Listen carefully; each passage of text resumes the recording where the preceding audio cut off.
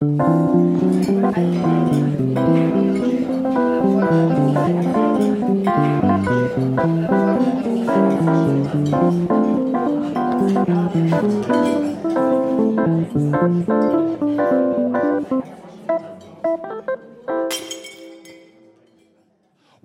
back. It's another episode of the Awful Service Podcast. This is the podcast that now has 50 different flavors of audio on tap, and we know them all by heart. But guess what? You're still going to order a Coors Light after we recite them. Yeah, it's that kind of podcast. It's me, Matt Doima, with my co-host, Nathan Smezrud. Making us sound oh so pretty on the zeros, ones, twos, and fuck it, threes. It's me, Jalen Russell. Yes, you guys. We're making awful history yet again. I'm not going to try to sugarcoat this. Lay it on me. I'm just,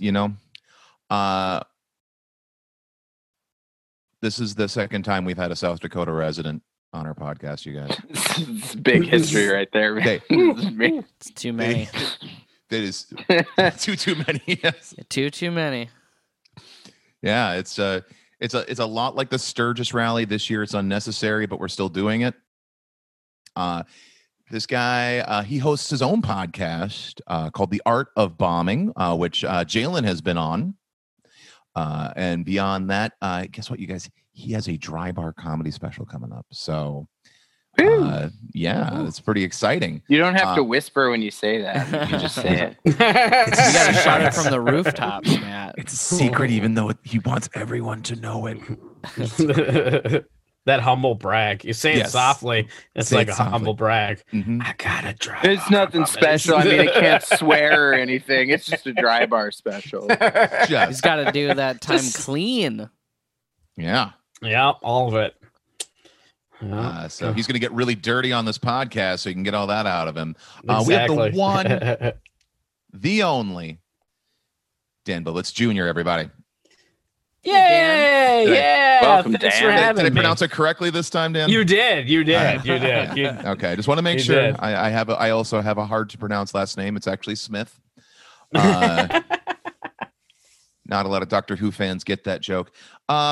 This is the Awful Service Podcast. Dan, welcome. Welcome to the podcast. This is our podcast where we talk about customer service jobs and the stories that happen there within.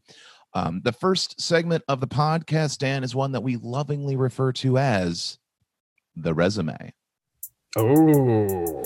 Show us your resume. Why should we hire you? Have you ever had a job write you up and fire you? Tell us all about yourself and your place of business. Talk about your former jobs, filthy, shady politics. Show us your resume. The first segment of the podcast is where we get to talk to you about the jobs you've had, the stories you have with theirs. So whenever you're ready, Dan, have at. You can start wherever you like. Wherever I like, man. I have been in and out of the service industry my entire life. My first job I got like 2 weeks before my 14th birthday as a busboy at a coffee shop, little diner. Yeah, killing it as the busboy. Were they that busy they needed a busboy? Well, yeah, I mean, I guess. I mean, that weekend they were, because there was like a state basketball tournament in town. Oh. And then the Sports busboy, rushes. yeah, those sports rushes, you got to be careful, man. They get you. But my mom was a server there, and the bus person like quit or didn't show up. So she just like, they let her off to go find me, because that was the time. This is a time when there was not like cell phones, you know, and like you couldn't just call the text the cell phone. She had to physically come find me because I wasn't at home. It wasn't a big town either, so it was easy to find, but still. Fair enough. And also loose child labor laws, because it was before you were 14, but they're just That's like, right. That's close enough. Yep, I was not actually an official employee until my 14th birthday. They just kept rocking that cash under the table deal. Yep, that's exactly how it was. And then they put me on the payroll, and I was like, well, damn it, now I'm not getting all my money. Taxes, what is this shit? 14-year-old 14. waiting like, what is this capital gains bullshit? Yeah, right. Why do I have to pay Social Security for those old people? What the A fuck? Capital bank in the gains. You're account. investing in the markets already at 14. My God. Yeah, he was. He was a wise child. Yeah. I didn't get dumb until I became an adult. Yeah. That's how it works, Nate. Right? That's exactly how it works. Yeah. And then from there I was and this is where a lot of stories come from. Like, I don't really remember a whole lot working there other than, it was just my first job, and it was mostly old people that come in on Saturday for coffee and breakfast or whatever. But then I used to work at Hardee's. Ooh, yes, fellow alum. Yeah, I was actually a supervisor at Hardee's. That's how long I worked there. and I got to ask this question: have you ever done or are currently doing meth in any capacity? No capacity. See, that seemed to be a prerequisite for all the supervisors at my particular Hardee's. No, I was like a straight and narrow kind of guy. Oh wow, I did you're one of those fancy Hardee's. Yeah, I was like, Borderline I was there. Carl's Jr. Whoa! Let's slow down on calling it fancy. I was on the straight and narrow, but everybody else was probably on drugs. You're just an outlier. You were an anomaly. Exactly. The Hardee's chain there. The rest of the crew fits the description you're talking about. Everything makes sense then, because I was said outlier as well. Yeah, so it all works. Okay, there's got to be one of us. Yeah, I think that was their minority hire There you go. at the show. That was their diversity hire. They had to get. All right, we got to get one person who doesn't get spun. All right. We need at least one sober person to give the keys to. We need one sober person in case we need to do a piss test. Okay, it's like, Dan, there's your job. Yeah. It's funny too, like, that's the kind of place that, like, I quit so many times and, like, they would always take me back. Like, I would get pissed because I had, like, a lot of anger issues when I was younger, like, very bad temper. And one of the managers or somebody would piss me off, and I'd throw my keys on the desk and be like, I fucking quit. And I walk out. A couple days later, I come back begging for my job. And when I say beg, it was real loose. I mean, I would ask and they would just give it back. Like, we just kept your seat warm, Dan. Here's your keys back. Yeah, exactly.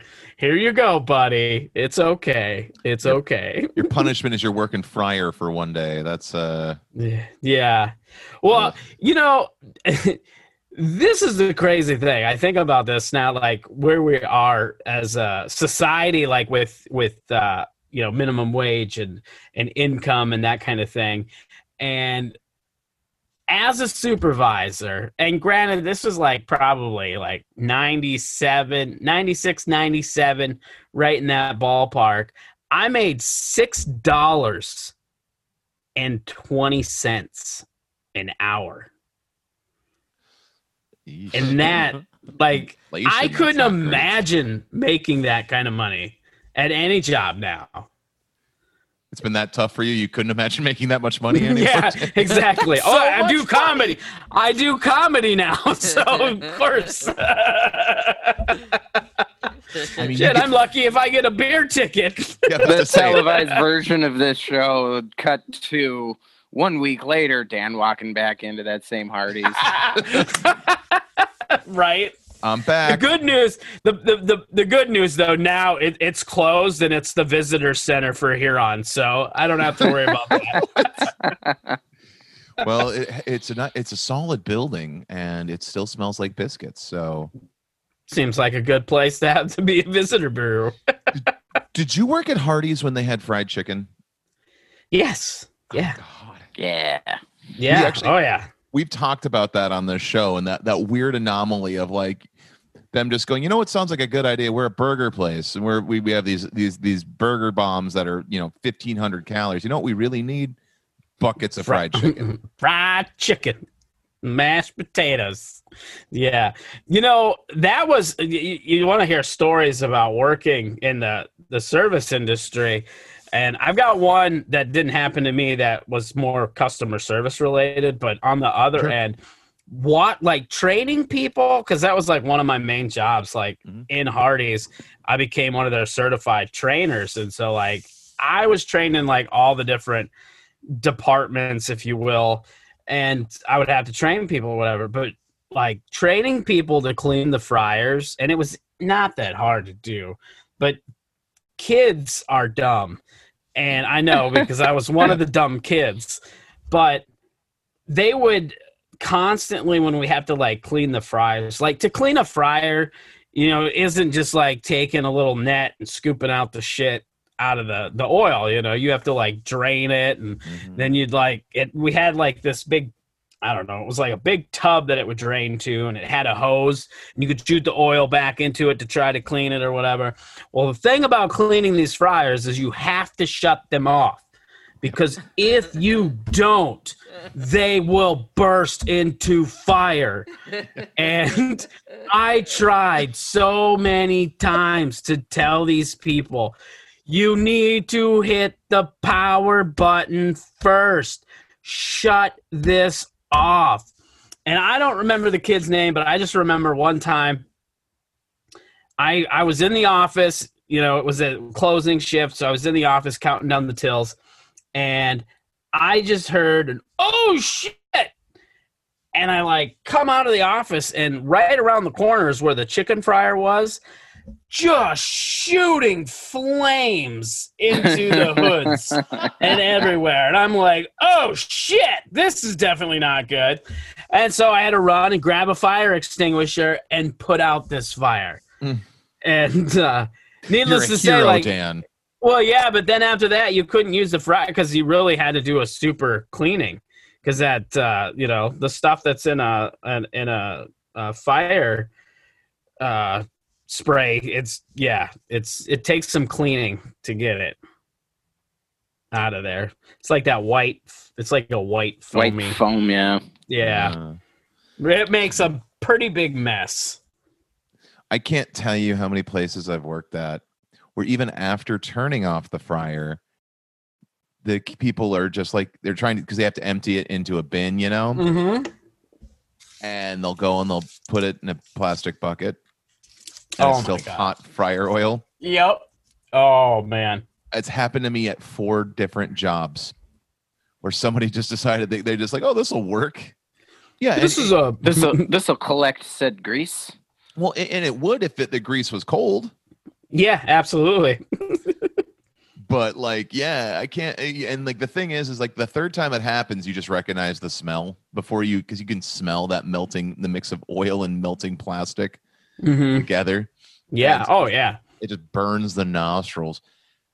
We had one of the cooks, I think his name was John. He was notorious for like stuff starting on fire when he was like cleaning out the. Like I remember one time, like, and I don't know why they like chose the times they did for like certain cleaning, but like we would have our lunch rush, and lunch was typically like 11 to 2 would be our lunch rush, and like towards the end of that, they would have it to where you would shut one of the fryers down to clean, and so we're still in the middle of a lunch rush, but he's trying to clean this fryer out or whatever. All of a sudden, you just flames coming out of it. It's like the middle of lunch, putting out fires. That's how we get the grill marks, ladies and gentlemen. Don't worry about a thing. We're professionals here. Looks like that Frisco burger got away from him back there, huh? Yeah. Yeah, that's right. Items. Frisco burger. What up? Oh, I love the Frisco burger. That's the one that's on the sourdough bread, right? Yep. Wow, delicious. Yep. That's what really made me fat, working there, because as a supervisor, while I worked, I got free food. Yeah. Oh my God. I ate way too much Hardee's when I was in my early 20s. All the chili cheeseburgers, man. Well, they Although didn't have chili cheeseburgers when I worked there. I will say this: Hardee's breakfast gets slept on a lot. No, it does. It's to me, it's the best breakfast. Their for biscuit fast sandwiches are way better than the Golden Arches or anywhere really. I think they have because they make them by scratch. Are you for real? I thought those aren't those aren't a pre-baked. No. I mean, no. They like a Hardee's typically like we would open at like 6, but we would have to be there if you were the opening shift. You had to be there at like 4 a.m. because you had to let the bakers in to do the baking and stuff because it's all cooked fresh in the morning. So like just the biscuits, or like this is fascinating to me. I'm sorry. Well, the biscuits are all cooked fresh. If you order something with an actual cracked egg on it, then that was made fresh. But the only discrepancy with any of the breakfast items is they used liquid eggs for their egg sandwiches. Well, yeah, most of them did. Liquid eggs. And then, because even like the cinnamon rolls and stuff were typically baked. I do remember they would do biscuits. Yeah, they would because they would do. But I think those came like as frozen dough, but they were still baked in-house that morning. Yeah, in-house that morning. Yeah, so like when you would open up and the baker would first get the regular biscuits going, they would get a couple batches of them, so we had them for the breakfast. Then they would do a batch of cinnamon rolls and cinnamon biscuits, and then go back and forth as needed. And I'm just hungry. I'm serious. I'm gonna go Hardee's get Hardee's for breakfast tomorrow. Like seriously, I'm just fuck it. Why not? No, that's awesome. That's just good to know. But so we talked about the chicken though, like that thing. Like how much did that f up like a lunch rush to have to make because didn't you guys try to not have too much chicken ready to go, right? Like it was supposed to the whole thing. For lunch, I mean, we would have a bunch ready. I mean, we would do because they would come in bags of like 16 pieces typically. So it would be like 2 legs, 2 wings, 2 breasts, 2 thighs, so on and so forth. And so, I think you could cook like 2 bags worth, like in one fryer at a time or whatever. So you could do like 32 pieces at a time or whatever. And so a lot of times, you do a lot of prep work. So we would have some chicken ready. So, and then when you get down to a certain amount, you would throw some more in. Because that's the thing, because that takes a while to cook. It's like 15 minutes. So if we did run out, people had to wait if they wanted their chicken. Oh, and I'm sure that caused some stress. Oh, yeah. People, they get upset if they don't get their fried chicken. Especially on a Sunday afternoon, man, after church. Woo! Yep. Oh, woo. Can't be stopping people from their chicken. So did you have to work? You probably had to work the drive-through there as well, right? Mm-hmm. God, I've only had one drive-through job, and I that was a horror story, but I have to imagine. Yeah, I mean, especially because now a lot of drive-throughs, even now, they're kind of shitty with being able to communicate, but they're a lot better than they were. Like it was super hard to understand people sometimes. Can I get a Frisco burger? It would, and a lot of those would turn into, can you just please pull forward? I can't get one of those chili cheeseburgers. We don't have those, sir. I think you got us confused with another fast food place. It's like, can't you just go get some chili for us? There's a Casey's. They got some Hormels there, probably, huh? Yeah, I tell you what, like that was for me, like working there. It was interesting because I got to work with interesting people, but you get to see like the customer service side of things. Like some interesting things happen on that side. It was, and people will try anything to get a discount or get something free. Ooh, do tell. Oh, yeah. So, and now I just happened to be there when it happened, but I wasn't on duty. I was one of those lamos that hung out at my job when I was off duty because all my parties and your off time. Yeah. because my friends work there. So like they'd be working.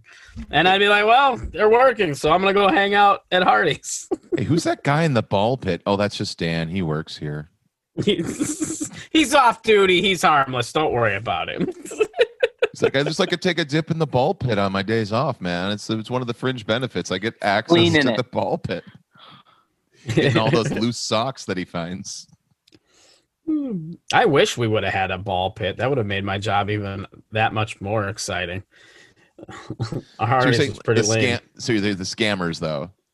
Yeah, so like I remember my friend Jeremy, he was another supervisor and he was closing, and this is probably around like 9:00 at night. And I was just hanging out there with him. It was a slow night.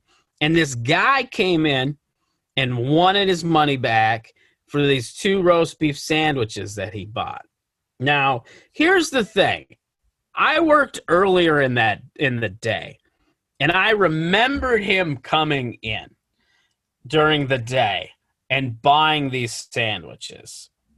So, like, I already knew. I'm like, wait a minute. He was in here earlier, like, during lunch. It's almost closing time now. But he gets all mad, and he's drunk, too. That's another thing. This guy's really drunk.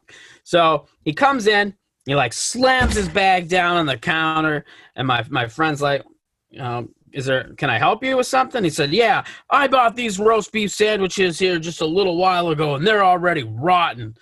I tried to feed my kid this, and he almost got sick, and you guys need to do something about it. I want my money back, got all angry. And my friend, trying to be the professional that he is, he's trying to keep us calm and be nice and say, well, let me see what do you want us to do, blah, blah, blah. And I'm over here just watching this, and I'm like, what the hell? Like, I would not put up with this dude. Like, as soon as he started getting aggressive towards me, I'd have been like, you got to leave. You need to get the hell out of here. That's all there is to it. Well, then he gets so mad because my friend's still trying to talk to him. He like takes the sandwiches out of the bag and throws it at my friend. He just like throws it at him. And finally I did jump in. I'm like, hey man, you got to go. I was here earlier. I sold these sandwiches to you at 11. They're rotten because you let them sit in your car all day and you're just trying to be a dickhead now. So get out of here. And then we made him leave. But it was just crazy because people would try this all the time, like anything to get like a free freaking Frisco burger. That's one of my favorite things. We had recently at my job, we had a complaint where this lady she calls in, she tries it all the time, where she goes, oh, well, I ordered the cheeseburger basket and the cheeseburgers were cold. Every time she tries to pull this, like the same thing, because she'll call different times of the day, and then she'll try it again because she knows a couple of the managers are wise to it, but she doesn't realize that all the managers talk to each other. We don't have a cheeseburger basket at my job at all. And then I suppose it changes to, oh, I meant this. Well, I meant it was this, and then she's like, okay, well, do you ever? And then my favorite response is they always go, well, do you have a receipt? We always give receipts out for it. And then just click. As soon as you ask if you have a receipt, she just hangs up, and then we'll try again, like 10 minutes later, or she'll try again like 2 hours later, hoping a different manager is on. Mm-hmm. Yeah, every single time, and I mean, I've heard everything. My favorite, another one years ago, I worked at a place and they pulled a hair out of a piece of pie, quotation marks. And it was a long red hair. There's no redheads that worked at my job. Oh, Jesus. And I don't mean like in general, like, I mean like none of the cooks, none of the front of house staff. And it was it a strict policy? We didn't hire gingers. Yes. They're like, we know it wasn't. Well, Jalen, it was a soul food restaurant, so of course that was a policy. Okay, that you know what? I don't get it. I don't get it. Africans have red hair too. But gingers don't have a soul. That's the joke, Jalen. Oh. Anyway, we're back to Dan. There we go. I was Oh, thinking back to about literal soul. I thought you were going racial with that one. No, Yeah. I was just Yeah, that was a going- good misdirect. I was going anti-ginger on that. That's where I was going. But that's for our fives of ginger listeners out there. I do apologize. So Dan, you worked at the Hardee's. Do you have any other like stories that stick out from working there?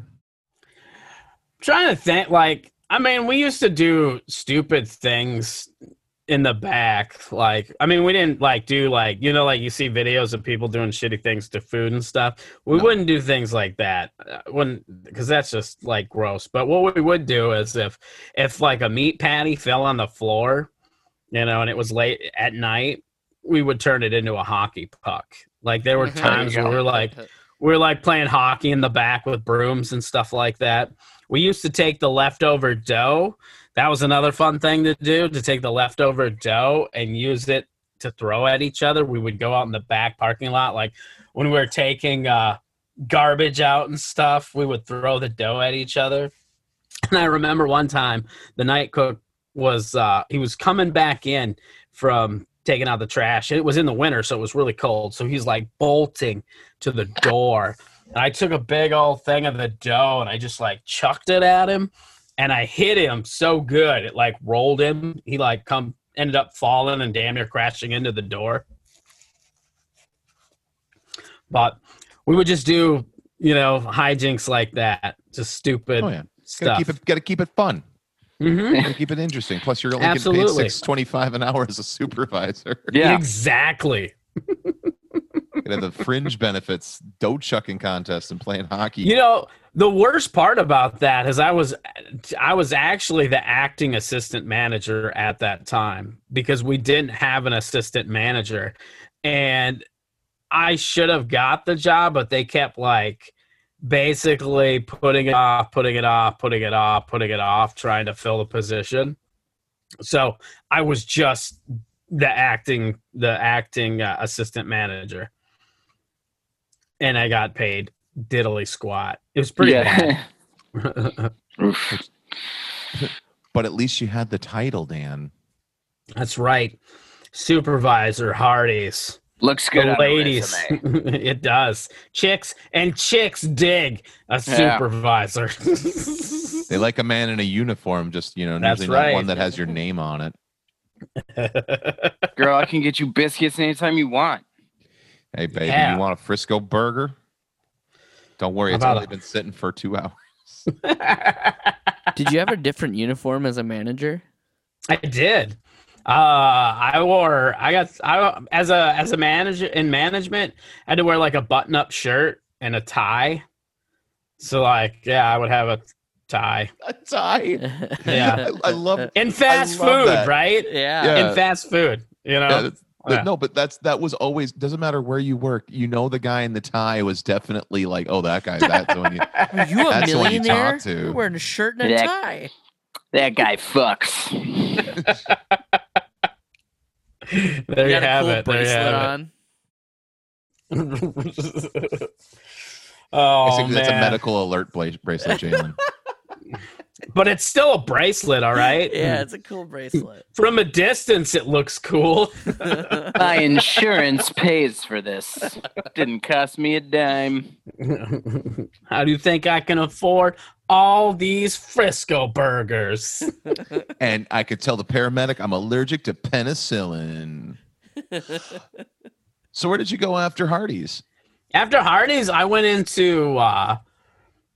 more into like manufacturing type jobs, so it wasn't more like service industry, and I did that for quite a while. And then I did logistics and things like that. But then I owned a comic book shop, and Ooh. that brings in some interesting people. Oh, I'm sure. Interesting things happened at the comic book shop. Let's just say that. It was Is it Fight Club and you're not allowed to talk about it? Oh, I'm going to talk about it because some of the stuff was hilarious. Oh, I have to. You know, have to like- know. Some of the customers that would come in. There was this one guy that would come in and probably ain't gonna listen to this, so that's all right. Anyway, like, and the whole town called him Spin, and when I think about it, was he one of your methed out employees from Hardee's or no, surprisingly not. He had a little bit of a disability in the fact that the rumor had it. I don't know how, all the details, but there was a rumor that when he was a kid, he got shot in the head with a BB gun, and it messed him up a little bit. So he was a little out there, but he was really nice for the most part. But you would get trapped talking to him. Once you started talking to him, you were screwed. Like like a black hole, you just get sucked in. Yes, and he liked talking about like action figures and Tetris. He loved playing Tetris, and he loved talking about Tetris, and he loved like talking about how he could beat you at Tetris if you came over to his house and played Tetris with him. Like, it was a little weird at times. But hey, Spin, you need to quit bragging over here. You're making the rest of us look bad. Like let us get some of the pussy butt, all right? Yeah. We were so terrible though that we had this game we played called we called it Being Spun. And what we would do is if we were engaged in a conversation with Spin, we would pull somebody else into the conversation and then leave. So we would get them stuck. Perfect. And then that was our scapegoat. So the way that game works, how many employees were working at one time usually? Well, I mean, we didn't just have the employees that were working. We had people hung regulars. Out. So we had regulars that hung out all the time. The regulars in on the game too. Oh, absolutely. So some of my best friends for spinning. Yeah. How many people did you pass Spin off on? It was more. The contest was more about. It wasn't about passing it off as many times. It was getting somebody stuck for a long time. Oh, okay. And it was always the person that didn't know what was going on was the one that would get stuck the longest because they would have no idea that what was happening. And that was always the best. So, like, if you could get somebody that had no clue what was going on, and then they just, like, stuck in this conversation, it was always fun to watch. Because then when they finally got out of it, you could just see that they were so drained from what happened. And then you could let them in on it. It was more competitive with the people who knew what the game was, because then we were always, trying to get each other into it. Yeah, but we knew better. We're like, no. Who really liked X-Men, the animated series, was Dan. Dan, you remember that scene, where Wolverine and Cyclops, where they're going to fight over Jean Grey? You remember that scene, right? Oh, yeah. Oh, I know. I got to go do inventory, though. Yep. You would have been a good player. That's exactly how you would do the spin. Nice.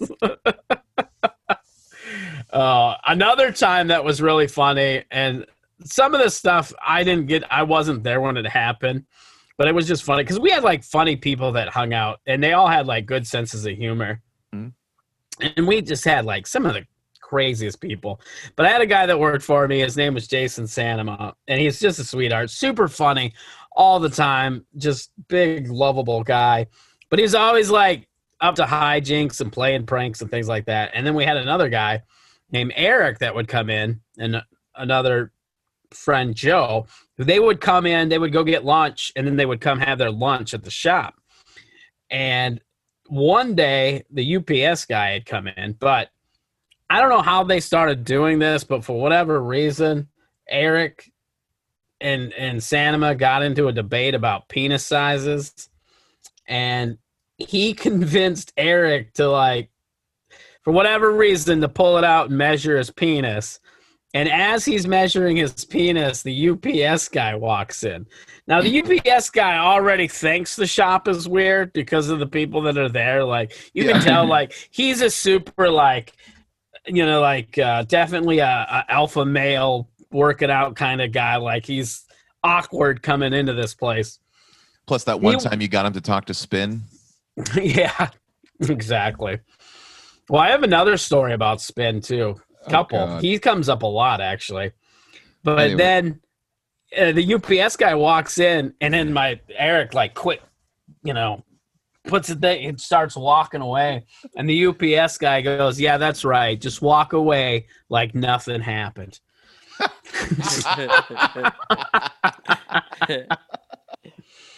Just like, yeah, we this happened. We're going to address it.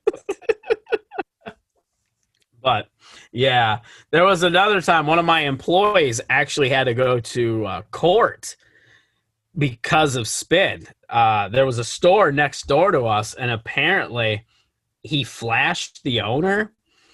And my coworker was working that day, and Wait, Spin flashed the owner? yes, Spin flashed the owner of this other business that was next door to us. Okay.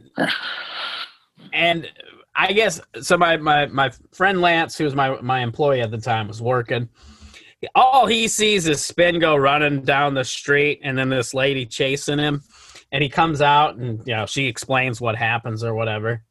Well, then he got subpoenaed as a witness to go to court because she pressed charges for whatever.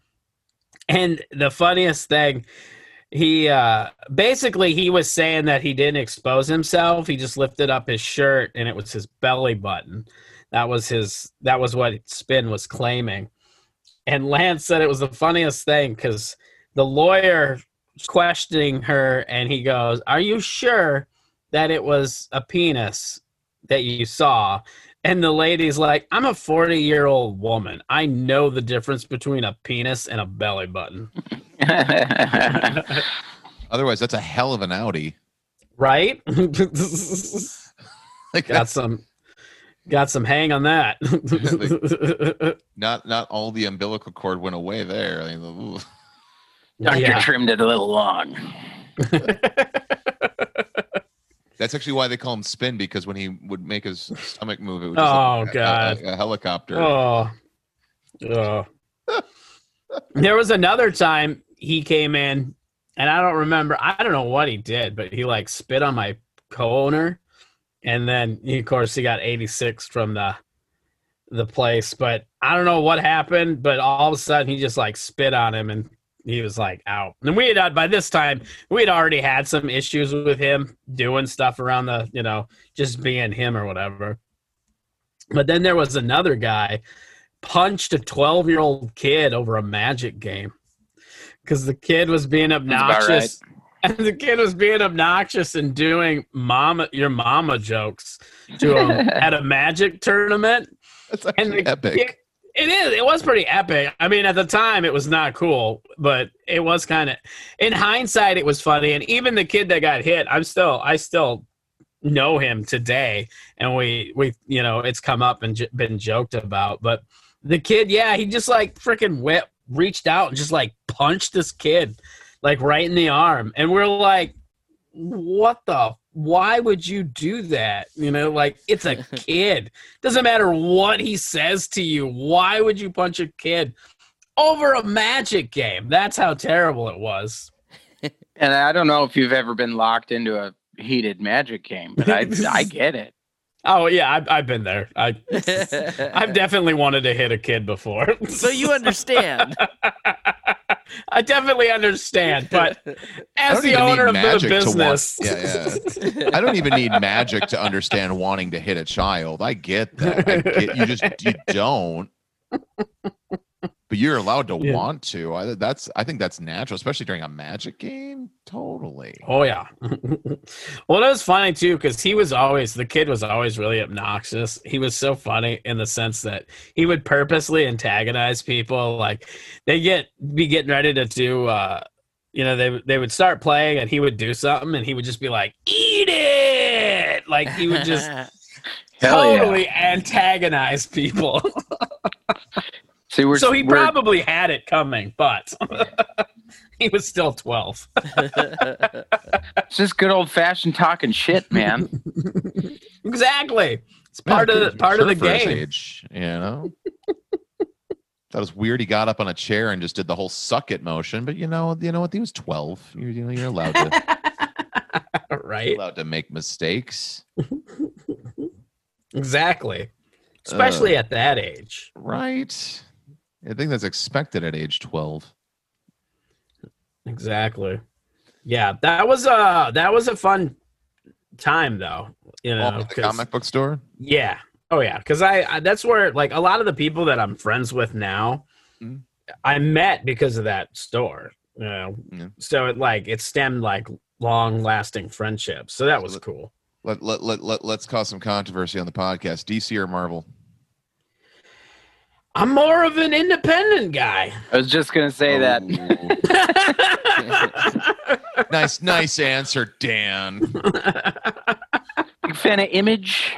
Yep. And you give me some Dark Horse, you know? Yeah, about to say, like, actually, I'm a big Dark Horse comic fan. Thank you. Yeah, I'm all about all the independents. I like McFarlane after he left the DC universe. Exactly. I think Millar really sold out. Yeah. Oh, I'm sorry. I didn't know comic book writers like paychecks. If I had to I'm more of a DC guy than I am Marvel, but as far as because I still read comics now, but I am I've always been more into independent because I don't like a lot of the mainstream comics because when they do a giant story arc, and this is DC or Marvel, doesn't matter, when they have a giant story arc, every comic they have gets involved in the story arc. Yep. And to fully get the story arc, you need every freaking issue of everything during that time. And it's so annoying because it's like, if I want to just read Batman, I just want to read Batman. I don't want to have to go read, Superman to get this story of this arc or whatever. You have to jump around. I always jump on board for the first few months after they do a reboot. Mm-hmm.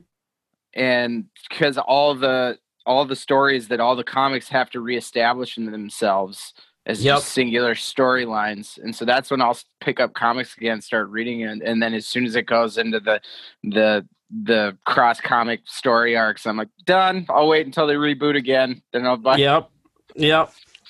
Yeah, and wake me up when the trade comes out, and I'll catch up.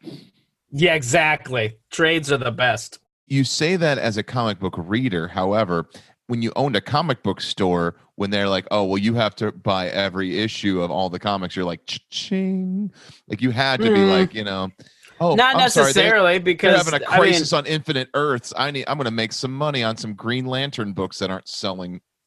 No, not really. I mean, you had your hardcore fans. There was hardcore DC fans that would buy everything, or people that were really into the stories that would, but those weren't big for making the comics sell, having everything. It was a good ploy and a good try on their part, but a lot of hardcore guys are buying those books already anyway. Yeah, exactly. True. You're not going to get any new customers. Because that was always the big hurdle to entry into comic books is if you want to start reading comic books, is like, well, where do I start? Because I'm a fan. I watch the movies. I'm a fan of these couple characters. Okay, so they have their own books, but they connect with 16 other ones, and they're halfway through the story arcs already on the current issues. Good luck finding back issues. And then for where cheap, do I even start? Yeah. Well, you guys it can be very overwhelming. You guys don't own the Amazing Spider-Man number 1 through 10? Sadly, I wish. Yeah, if I had millions of dollars to spend on that stuff, maybe. Fair enough. So, what was the average clientele for your comic book store? What did they like? You have to describe what the average comic book. Well, average comic book was, what you're looking at right here. This is the average demographic in a Midwestern comic book shop, white. So devilishly handsome. Yeah. Definitely gets all the ladies. And that's why he feels confident enough to come into a comic book shop because he knows it's not going to hurt his action. So someone who fucks and has painted Warhammer figurines. Got it. That's what ladies like. They like them painted Warhammer figures. Let me tell you. And if you paint them yourself, oh, jeez, just Ooh. panty dropping everywhere. But yeah, I mean, Tell me what kind of acrylic you They use. especially like it when they want to get a closer look, and then you freak out on them and say, "Don't touch it." yeah. Don't remove. You from get all packaging. angry and you're Big like, turn you on. have no idea how much I spent on that. Yeah. Works every time. I worked for days painting that. Do not touch it.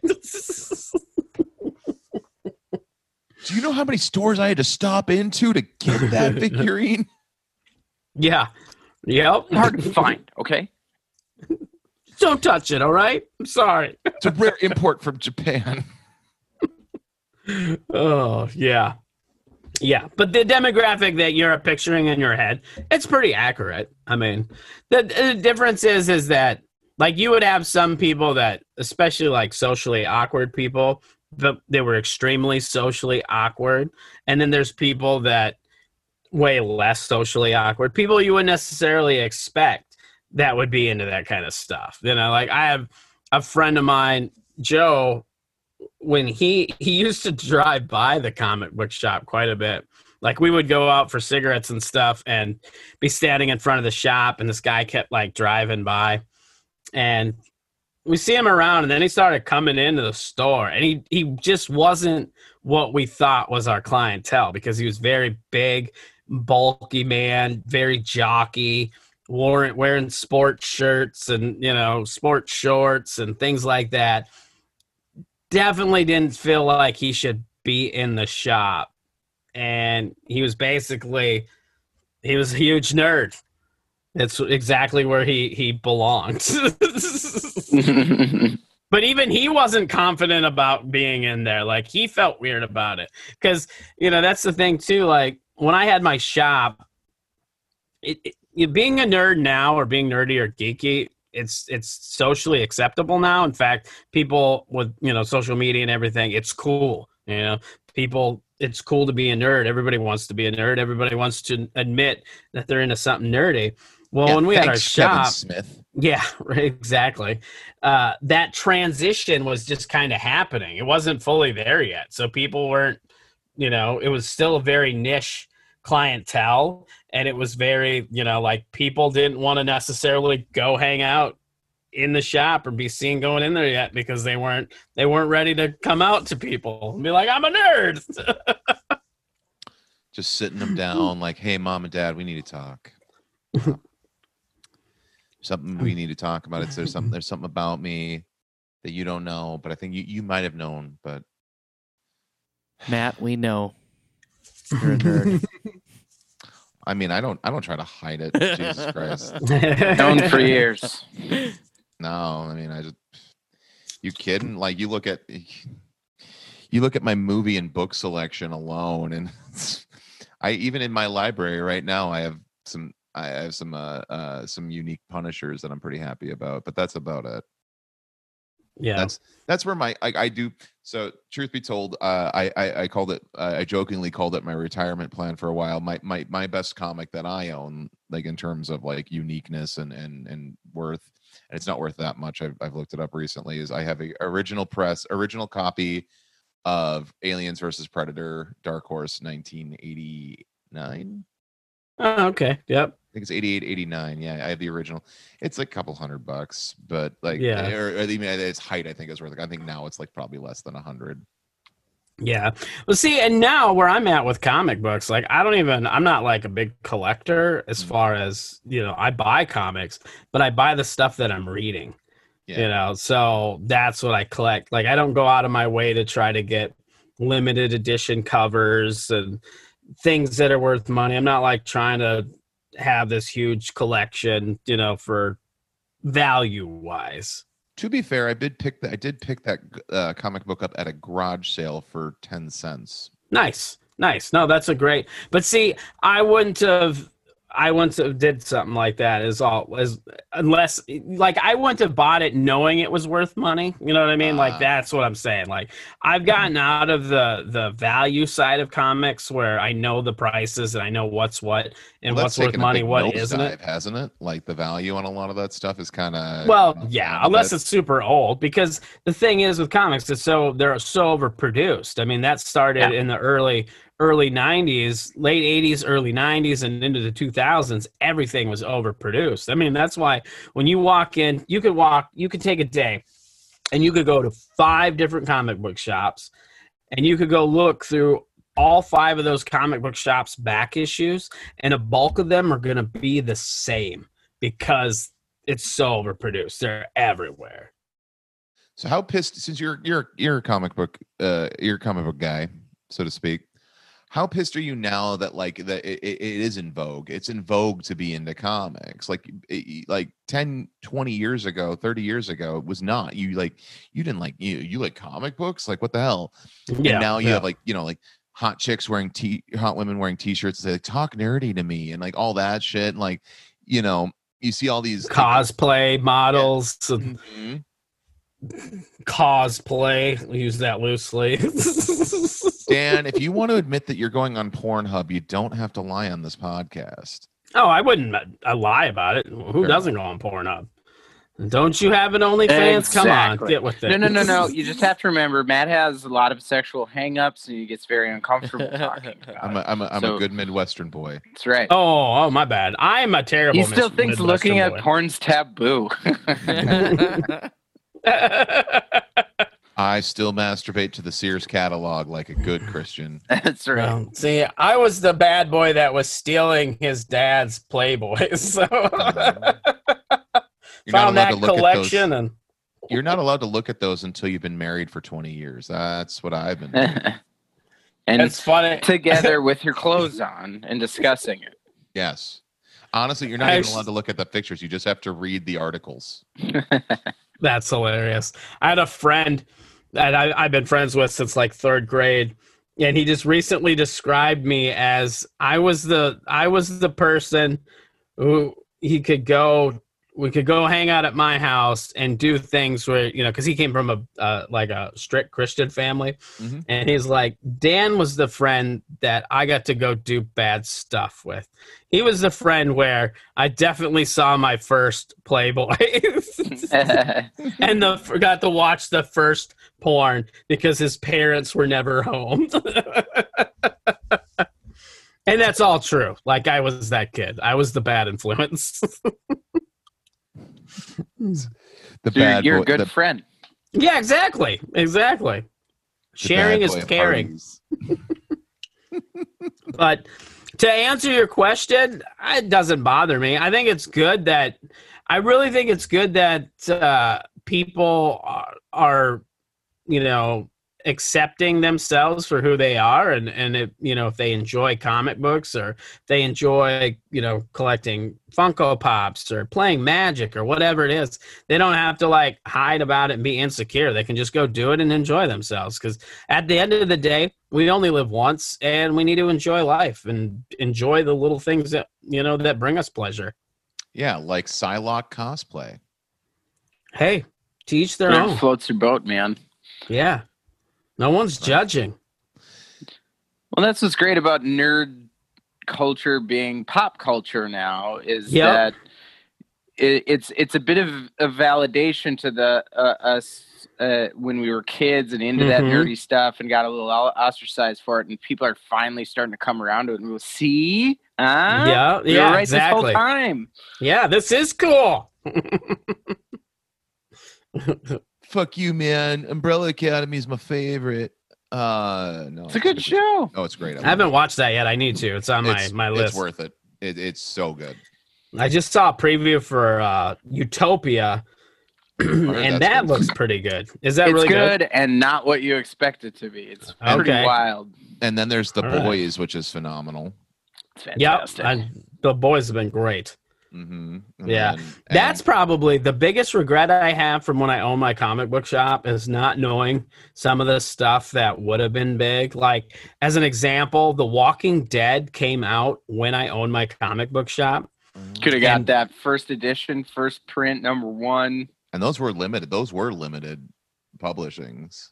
And now that comic's worth like $3,000.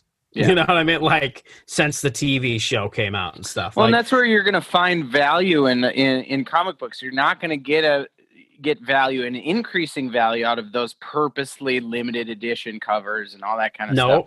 You're going to get it from that independent that just had a small fan base when it first came out, and then grew and grew and grew and got huge. And then just exploded. All Walking Dead. Yeah. Yep.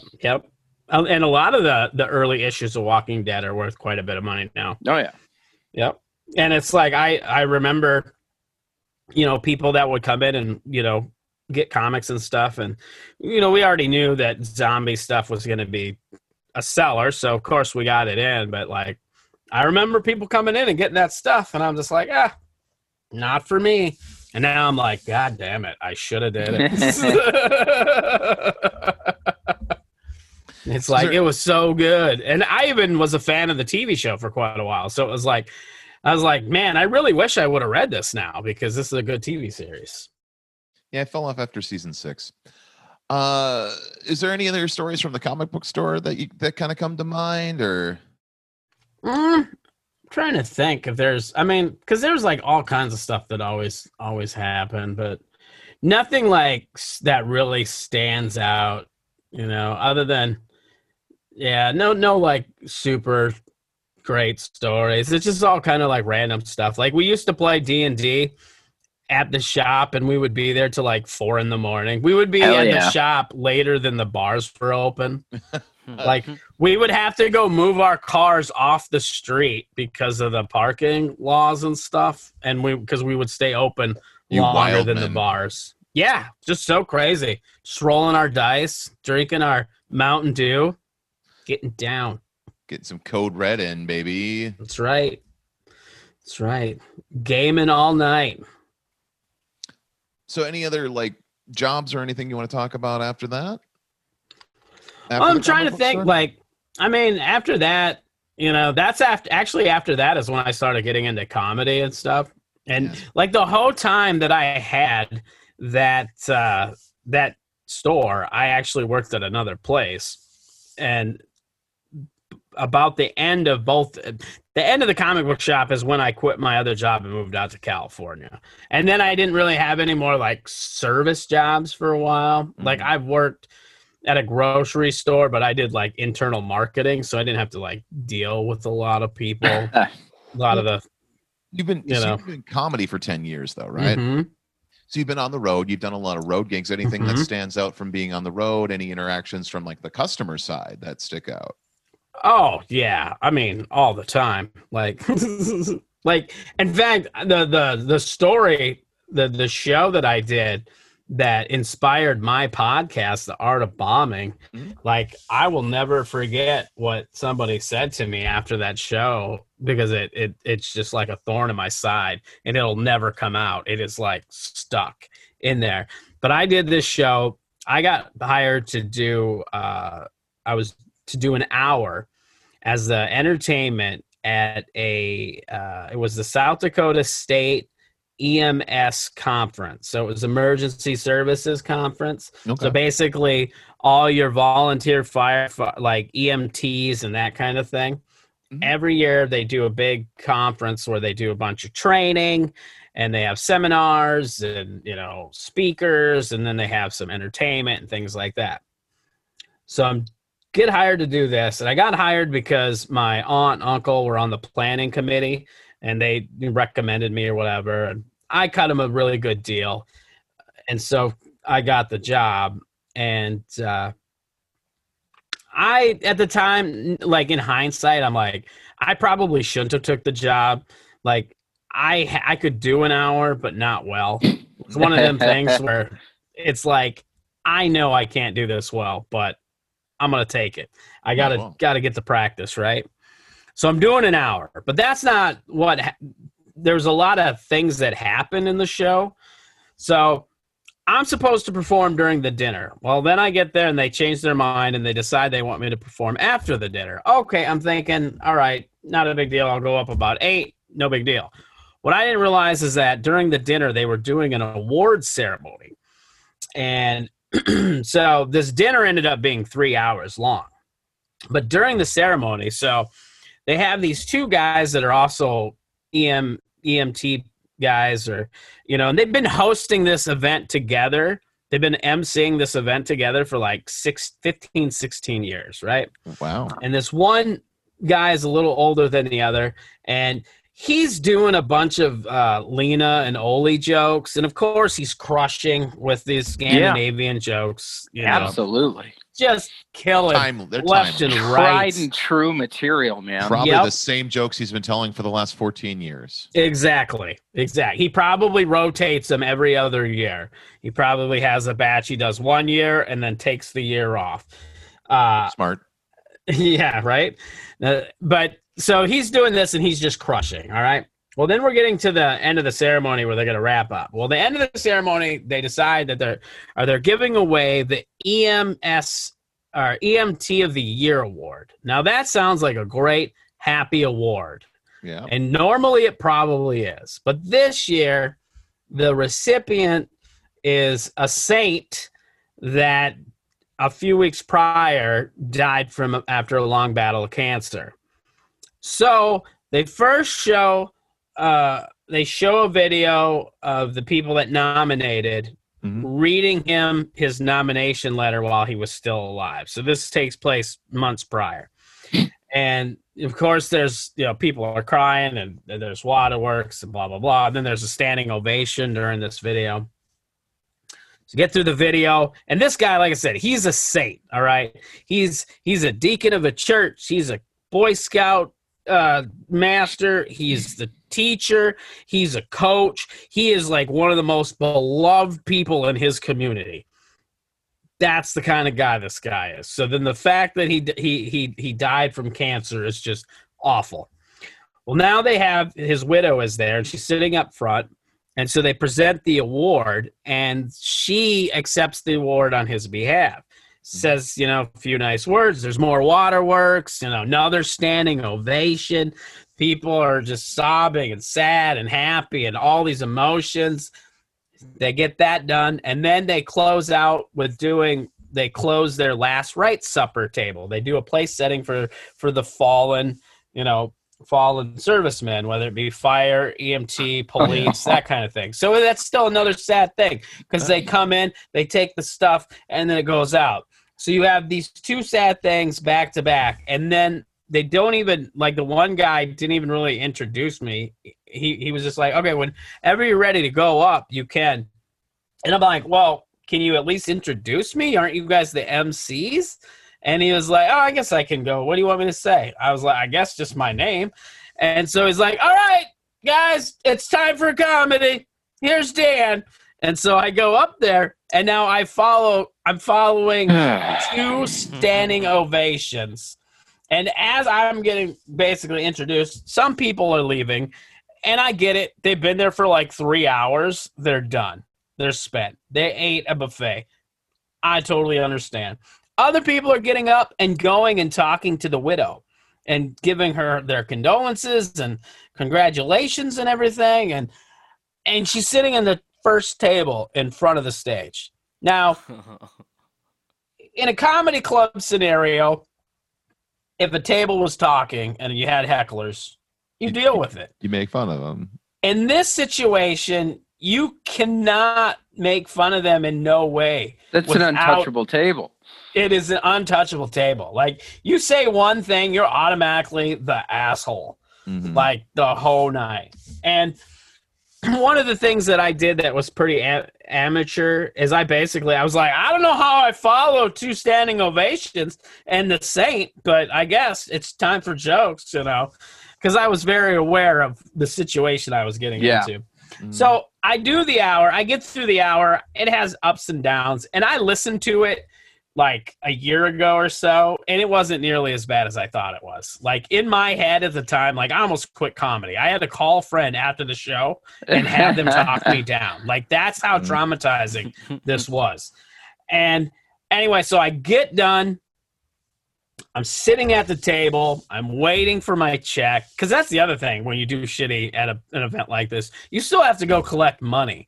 You know, like that's a walk of shame. When you do terrible and then you have to be like, yeah, I know I was bad, but you're going to have to pay me. So let's get that check. But I'm waiting for the lady to get me the check. I'm sitting at a table with my aunt, uncle, you know, kind of talking. It's real awkward, tense. Some people are coming up and like, oh, this is a fun time. Thanks for coming out. Very appreciative of me being there. And it's like, oh, that's cool. But then the old guy that was emceeing and doing the Lena and Ole jokes sits down next to me. And he goes, you know, keep going. And one day you'll get there. And I was just like, you motherfucker in my head. That's what I'm thinking. You're ridiculing and critiquing me on jokes I 100% wrote myself while you're doing Lena and Ole jokes that you got on the internet. Well, probably didn't even get on the internet. Probably knew from 100 years ago. And I was just like, oh, my God, this is the worst. You pretty much had to follow a Sarah McLachlan commercial. Yeah, pretty much. Yeah.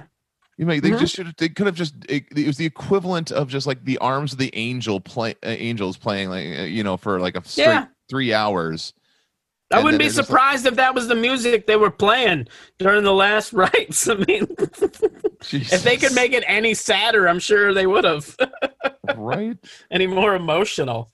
But yeah, I'll never forget that though. Like those words, that phrase, like him looking at me and just saying, you know, keep going, kid, you'll get there. And I'm just like, will be forever just imprinted in my brain. I don't know where to go after that. Right? You wanted a story. That's like one of the most epic stories involving customer service or customer interactions. Damn. Yeah, man, those corporate gigs can get like that. I've only done a couple myself, but yeah, mine wasn't like that. It was Christmas. It's mostly Christmas parties, but Jesus. I always get the ambiguous ones where they're like, yeah, we're like a blue collar job, you know, we're, don't go too blue. Just, you can swear a little, but don't go crazy. And then, like, you're putting me in this weird nebulous space of whether I can go dirty or not. Yep. You have no idea. You have no idea if you're supposed to keep it clean, but you can push it a little bit. Like, I don't know what you want me to do right now. Yep. Well, and then, what I found, especially with, corporate gigs, like especially holiday parties. Holiday parties are the big one, where they'll tell you to be clean and be PG-13, and you're being clean and PG-13, and people are just kind of like, oh, this is boring. And then you accidentally get a little dirty, and then they get fired up. And they're like, this is what we want. And so you're like, well, shit, the person that hired me does not want this. Right. And I have to do what they say because at the end, they're the boss and they're the ones giving me my money. So you really do get put in that bind.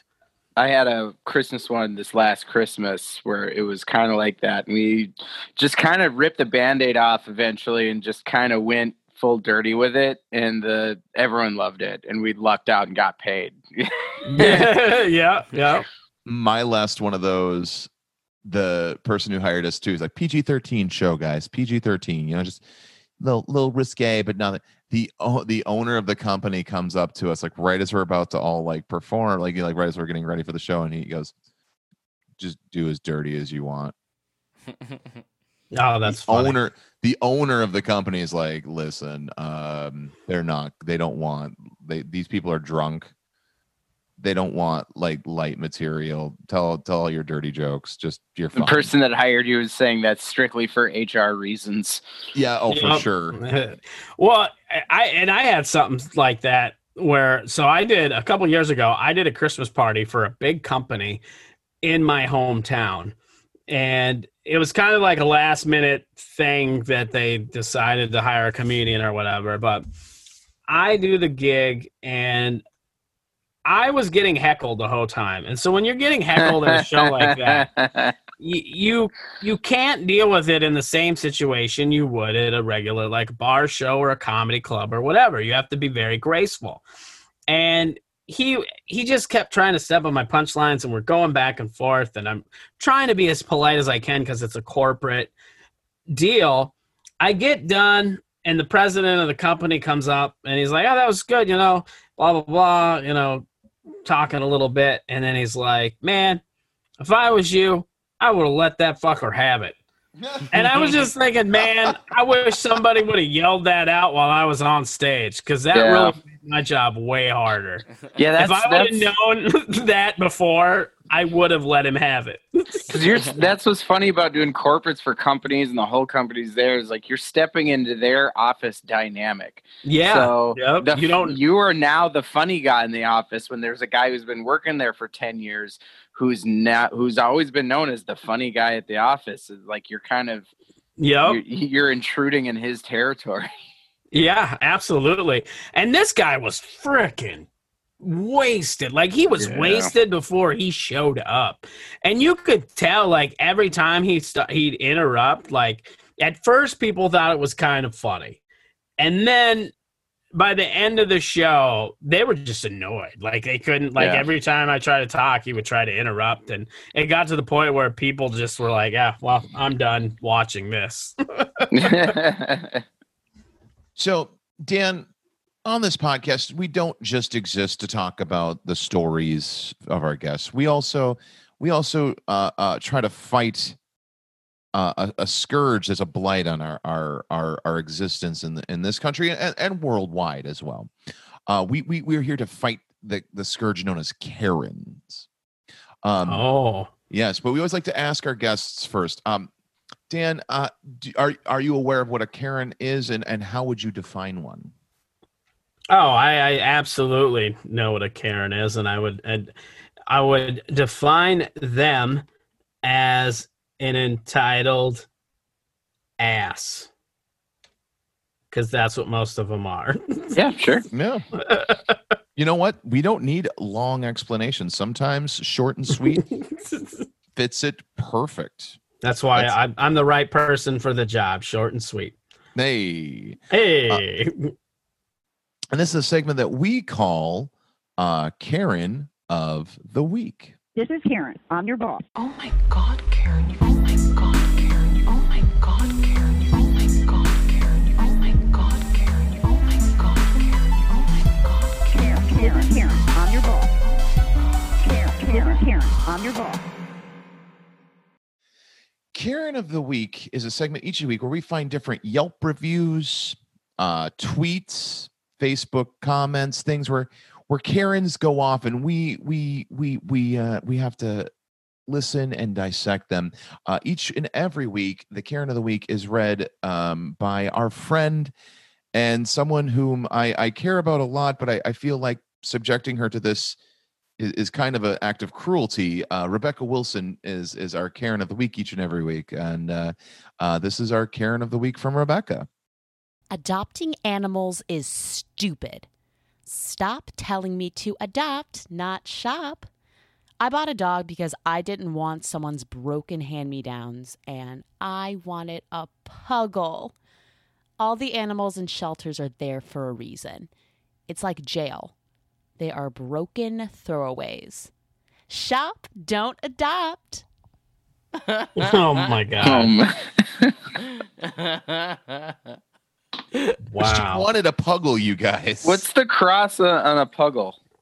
Is it a that's half? I think it's a pug and a bugle or beagle. Beagle. No, it's a pug and a bugle. It's a pug and a corn snack that you can put on your fingertips. Oh. And I eat, was thinking the horn. Yeah, I thought horn too. Yeah, I went for salty, savory snacks. Either way, I think we're right. Depends on the standard. Oh. So, what kind of crimes do these dogs do to go to jail? They were. This one didn't pay his taxes. they exposed their belly buttons to shop owners. Duh. This one got arrested for being just too gosh darn adorable. I love that. Like this Karen refers to like adoptable animals as like. I'm sorry. This broken, discardable nothings. Yeah, exactly. Like I want somebody's broken hand-me-downs. Yeah, like that whole. It's still just so funny to me, like that idea of like they deserve to be here. Like, definitely, it's definitely somebody you don't want to be a foster parent. This is true. I love that their metric of like a good dog is a puggle of all things. Yeah, right. That's an abomination. It's the crossbreed no one was really asking for. What is as annoying as a beagle but has breathing problems?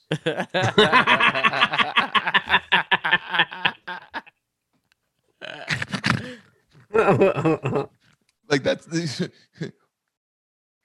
but it's part beagle, so you know the kids will like it. No, I mean, and that's you know, full disclosure, I am a pet parent. Likewise. Because I value pets over children. Now talk about someone's discarded, like the reasons they're in foster care, like those kids deserve to be there, right, Karen? No, but like I've adopted all of my animals, all of the pets that I have. Every single pet I've ever owned, in fact, are all adopted, and they've been all right. They're cool.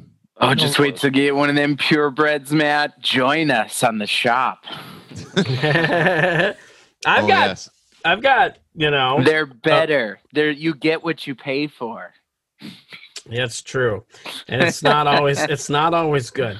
I did not pay for mine. However, I do have a special breed of dog, and it was a situation where the person that had him, they didn't breed them specifically. It just happened. And so they had to get rid of them. They didn't sell them. They just gave them away. So oops litter. It was an oops litter, but it's you know, the breed, it's a Chorky. So it's still a popular breed of dog, and an expensive breed of dog. Like if you buy them, they're like $500-$600 for this breed. But we got them for free. So I still count that as adopting because, you know, who knows where they would have went. Exactly. So my older dog is an abomination against Christ. He is a American Bulldog Beagle mix. Mm-hmm. And his name. So he's a puggle. No, Yeah, he's basically. a puggle. Basically. Yep. Sorry, Matt. I guess I A should. real big puggle.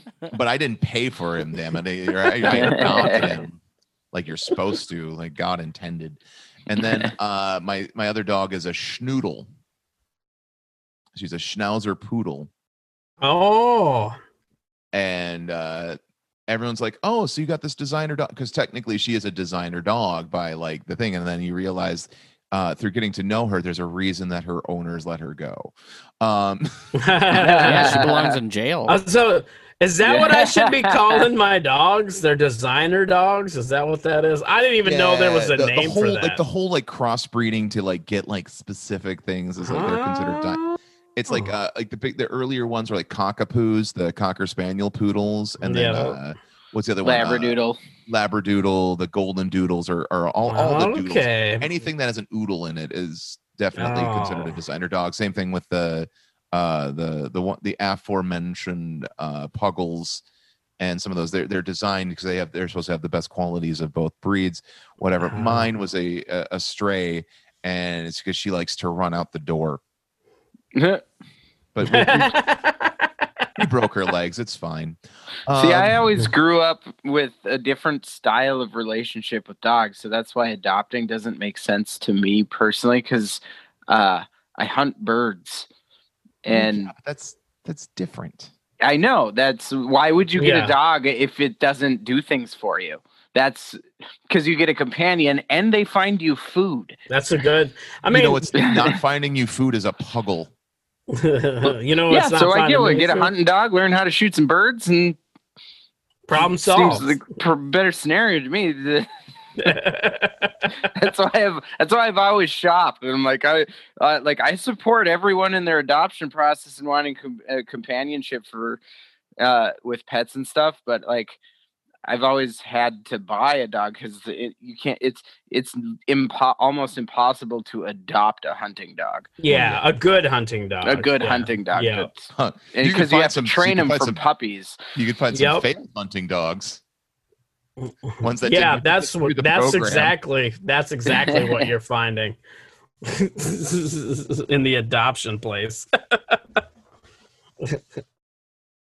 And much like Karen trying to find a purebred puggle, we sometimes have Purebred. to ask ourselves, "Gee, why did it fail?" Ooh, why did it fail? This week's "Gee, why did it fail?" Normally, this is a segment where we take a look at retail, or we look at different menu items or promotions, and we ask ourselves, "Why do you think that didn't work out well for them?"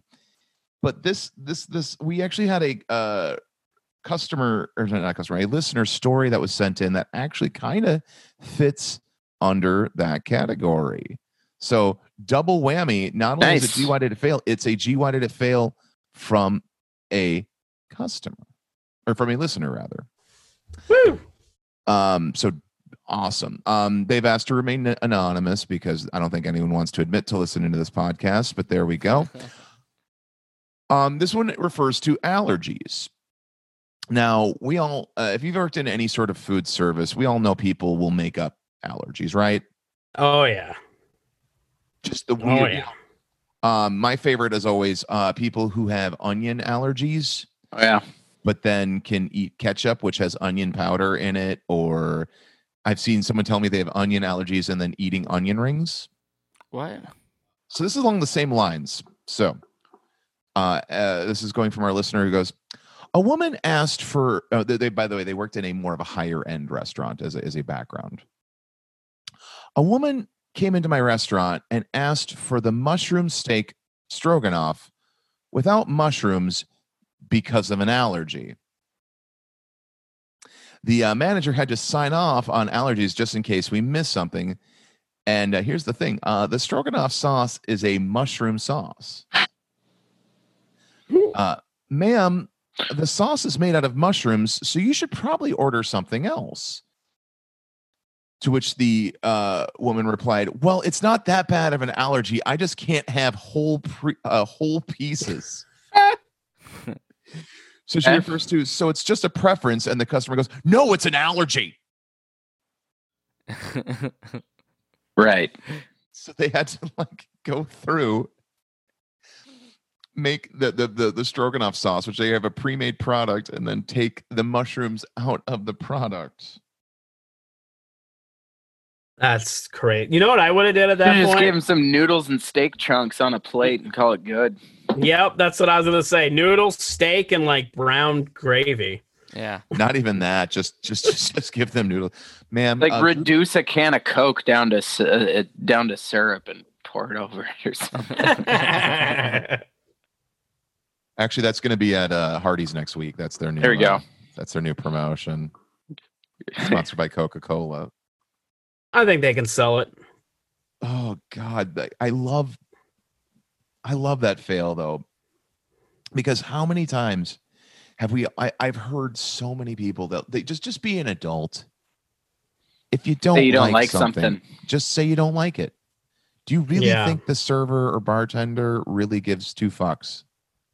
Right. Well, in that situation, if you're allergic to mushrooms, how do you know you like stroganoff then? Because if I knew I had an allergic reaction to mushrooms, does that mean that was the first thing they ever ate with mushrooms, and that's how they found out? They ate a batch of stroganoff and found out they're allergic to mushrooms, or did they know that they're allergic to mushrooms? And in that situation, if I knew that I was allergic to mushrooms, I would probably never order a dish that's based about making the sauce from mushrooms. Or they're like, you know what? I had beef stroganoff, and I tell you, before I got violently ill, it was the most delicious meal I've ever had. That's how it had to happen. That's when they discovered the allergy. I used to tell Exactly. people I was allergic to peanut butter. Like my friends' parents, I would tell them I was allergic to peanut butter, so they wouldn't serve me like peanut butter because I hated it. I hated it so much. And so they'd be like, "Oh, no peanut butter." I'm like, "Well, you can have it in the room. I just can't eat it." So they're like, "Oh, wait, so it's not a peanut allergy? You're not gonna die. You're just allergic to peanut butter." Like, yeah, it's it's the butter part. You came in eating a bag of honey roasted peanuts, Jalen. How are you allergic? It's like, I'm not allergic to the peanut. I'm Different. allergic It's not to in the butter form. Yeah. Oh. No, I've man. had that though, where I got sick one day, and whatever it was that I barfed up, like I was revolted by it for months. Oh, that happened to me with milk. I accidentally drank spoiled milk, and to this day, this was like when I was like a teenager, and to this day, I drink very little milk, and when I do, I'm very weird about. Like, I smell inside, and I'm like, put a little taste, and like, I'm very frightened of drinking rotten milk again or spoiled milk again. I guess for me that would be Cadbury eggs. Oof. Whoa, So I you're was- rich. I remember one- I feel sick after eating one of those anyway. They're just Yeah. so damn rich. Right? So True. much sugar. But I was like 5 years old, and my Easter basket had a bunch in, and they weren't watching me as I was just housing like an omelet's worth of Cadbury eggs, and just the richest vomit ever you could ever. Yeah, that's a. Is Sorry. Alfredo sauce or any kind of creamy white sauce you put on pasta. Like, I got super sick after eating some takeout, like Green Mill Alfredo pasta dish or something like that, and spent the rest of the night just ralphing it all up, and for months, just even the thought of a creamy pasta sauce, couldn't do it. Oh. Plus, I mean, we could probably go on for another hour about liquor that does that to us. Liquor If for you sure. aren't Jaeger. physically revolted by UV blue, Well, yeah. you've never been a 19-year-old kid. Yeah. I was gonna say high school drinking for sure. Yeah. UV blue. Same thing. I can't do any of the thick liquors, but that's just me. That's like Jägermeister, Goldschlager. Oh man, Very I- few liquors that I bother get- me. house liquor, Jaeger to this day. I don't know what it is about it. If it's ice cold, man, I can just Ugh. pound it straight from the bottle. All right, Dan. So we do Yeah. have one more segment left on the podcast before we 86 this episode. It's been a fun one so far, so thank you for joining us. Yeah, But before Thank you. we do that, we have one last segment, and it is called Human Yelp Reviews. It is where you, our guest, Dan, you get to review the podcast. Oh, Yeah, you can do it out of 5 stars or more if you feel so inclined. We're not here to put strict rules on you. No, we're not here to do strict rules. That it's whispering. That's how important it is. You can either review the podcast as a whole. You can do this individually. You can do it however you want. So whenever you're ready, feel free to give us your review. well, okay. So it's a team sport. So Yeah. you're a team. So you got to be reviewed as a team. Fair enough. That's got to be it. Let's see. And it's 5 out of 5 stars. I'd definitely give you 4. 4 out of 5. Okay. Cool. I know. improvement. The 1 star you don't get is we've been talking about having me on this podcast for a while. And as a narcissistic asshole, I've been waiting a long Hey, you're time. talking to 2 of them. Yeah, Nate, Jalen. I'm the humble one. To make this happen. It has been a long time. And then it finally happened, and then you were late. I'm late to everything. That's just Yeah, what you're gonna have to expect from me. Yeah.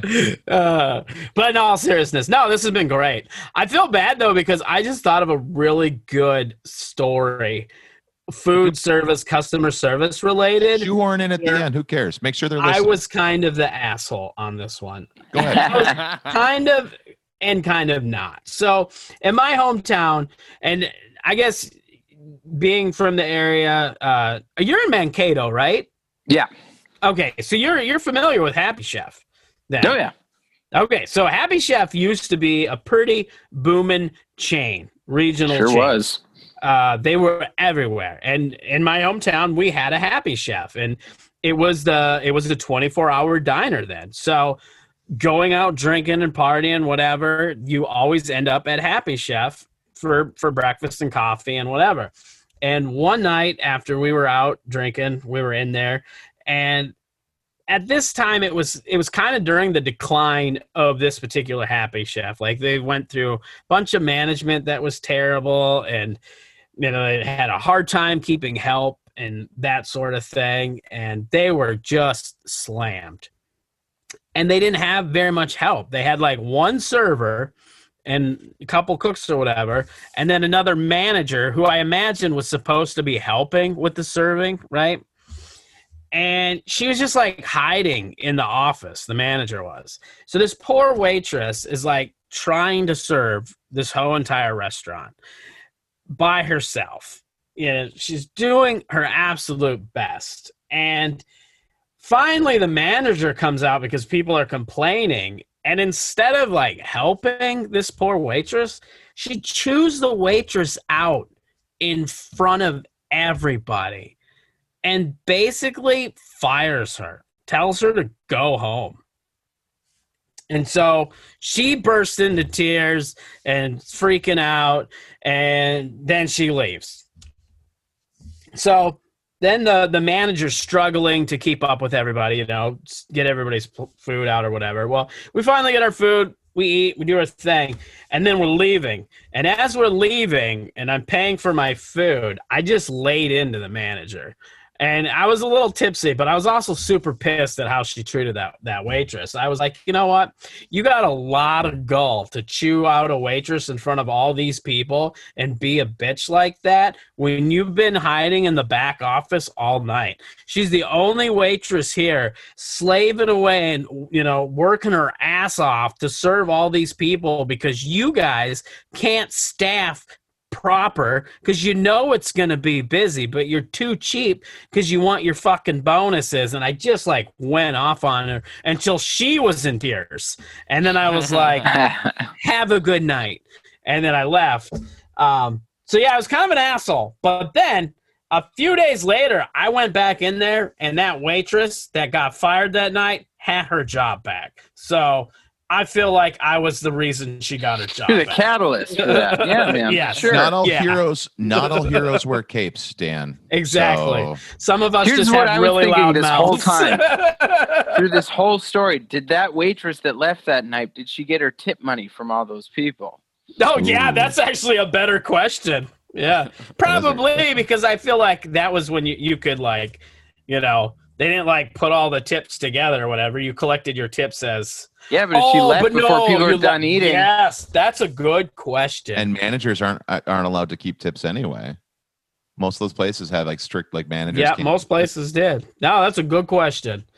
Yeah, Happy I Chef. don't know. You have thrown down. We want to know Happy Chef. Talk about a downfall of a restaurant though. Like, I mean, because there's like still a few in the around though, aren't there? no, there's only the one in Mankato. That's the only one left, and that's the Yeah, that original. one's pretty much shut down because of COVID stuff. I think they're closed completely right now. Are they? Yeah, I think so. but that was like that was like Perkins, like they were everywhere in this area. Like you could go to almost any town and they would have a Happy Chef, and now none. Maybe they'll end up on G. Why did it fail? Huh? Be one to look into for sure. For sure. Dan, how do people follow you? You can follow me on all the social media at D Booblets Comedy, and it's not spelt BOOB. It is BUBLITZ Comedy. on Instagram, Twitter, and TikTok, and then the Dan Bublitz comedy page on Facebook, and the Art of Bombing podcast. Wherever you listen to this podcast, you can get the Art of Bombing as well. Very good. Keep your eye out for that Dry Bar comedy special too. Yep. Yeah. Taping October 16th. Who knows when it'll come out? Cool. Any other things you want to direct people towards? You can go check out my website, danbublitz.com. You can go to my YouTube page. I got some stand-up clips on YouTube. And, just the Art of Bombing. Check it out. Nice. Check out Jalen Russell's episode. Yeah, check that one out. That was fun. Yeah. Nathan, how do people follow you? You can find me at Nathan Smizard on Facebook and Twitter, and N Smizard on Instagram. You got anything to promote? The Red Wing show at the Barrel House will be every, I think, second and fourth Wednesday of the month. We're firing that up again on the 7th. Coming up here this coming Wednesday, and hopefully it'll be a recurring bi-weekly show. So if you listen to this on Tuesday, get to Red Wing on Wednesday. Yeah, Barrel House 7:30. Nice. Got a It's lineup? gonna be it's in my phone. I can't remember. I booked a handful of people. I can't remember who's on which show. Fair enough. Past guest John Stannard is on it, I think, coming up. Hell yeah. Dan Hinnenkamp is on it. I can't remember who else. Daryl Horner. It's he's coming with Stannard. Nice. But the idea for that room is I wanted it to be kind of the workout room. It's a free show. All the comics get paid a little bit of gas money. And the comics get to work out, like 10, 15-minute sets instead of just, open mic 3 to 5 minute sets. Oh, that's nice. So Need longer sets. More shows like that. Phenomenal. And that's hot the idea. dogs. I want it to be, the hot dogs are great. So I want it to be like a workout room for comics. So anytime anybody wants a spot, they can hop on. I treat it like a sign up, get up, but there's just limited spots for each show. Mm-hmm. But yeah, I think it's the most beneficial way to run a room is if you can give people longer sets to work on. And that way they get bigger opportunities. They can polish up more at once. It's a fun room. When does this start again? The 7th, and Nice. every other Wednesday from then on. Nice. Jalen, how do people follow you? Telling Tall Tale on Twitter, Telling Tall Tales on Instagram. I've got a show coming up. It's the Sisyphus Funniest Person in Minneapolis. This Thursday, October 8th. Nice. So come check out. I don't remember who else is on the lineup that night, but it's gonna be good. It's like $5, Nice. I think. Okay. They're charging for it now? Well, Yeah, I just said $5 that, cover. but I don't know if they did. Okay. Because I don't know Yeah, if they it did. is, In yeah. the past they hadn't, Okay. but that's why I was just curious. Tickets are $5, I think. Okay. Cool. Buy man. a It's always ticket, good buy show. a beer, support. Support a great room. Yeah. Awesome. You can follow me on social media on Facebook and on Instagram. It's just Matt Doima, just like it's spelled in the show notes. You can follow me on Twitter at Chubby Waiter because I believe in truth in advertising. That's right. As for me, I have the Keller Open Mic, which I run at the basement of the Red Carpet Nightclub every Wednesday night, starting at the early hour of 10 p.m. So if you're a night owl and you want to drive to scenic St. Cloud, come and see me. I'll buy you a Sprite. Beyond that, I do actually have a weekend. I'm going to be hosting at the newly reopened Camp Bar in St. Paul, Minnesota. I'm going to be there the 20th and 21st of November, and I'm 99% sure that is the case. Yep, 20th and 21st. Yeah, I'm going to be there that weekend. 2 shows. Shows starting at 8 o'clock. So come see your boy do a host feature set. Do you Should be know who fun. you're No who you're idea. working yet. with? Oh, Nope. okay.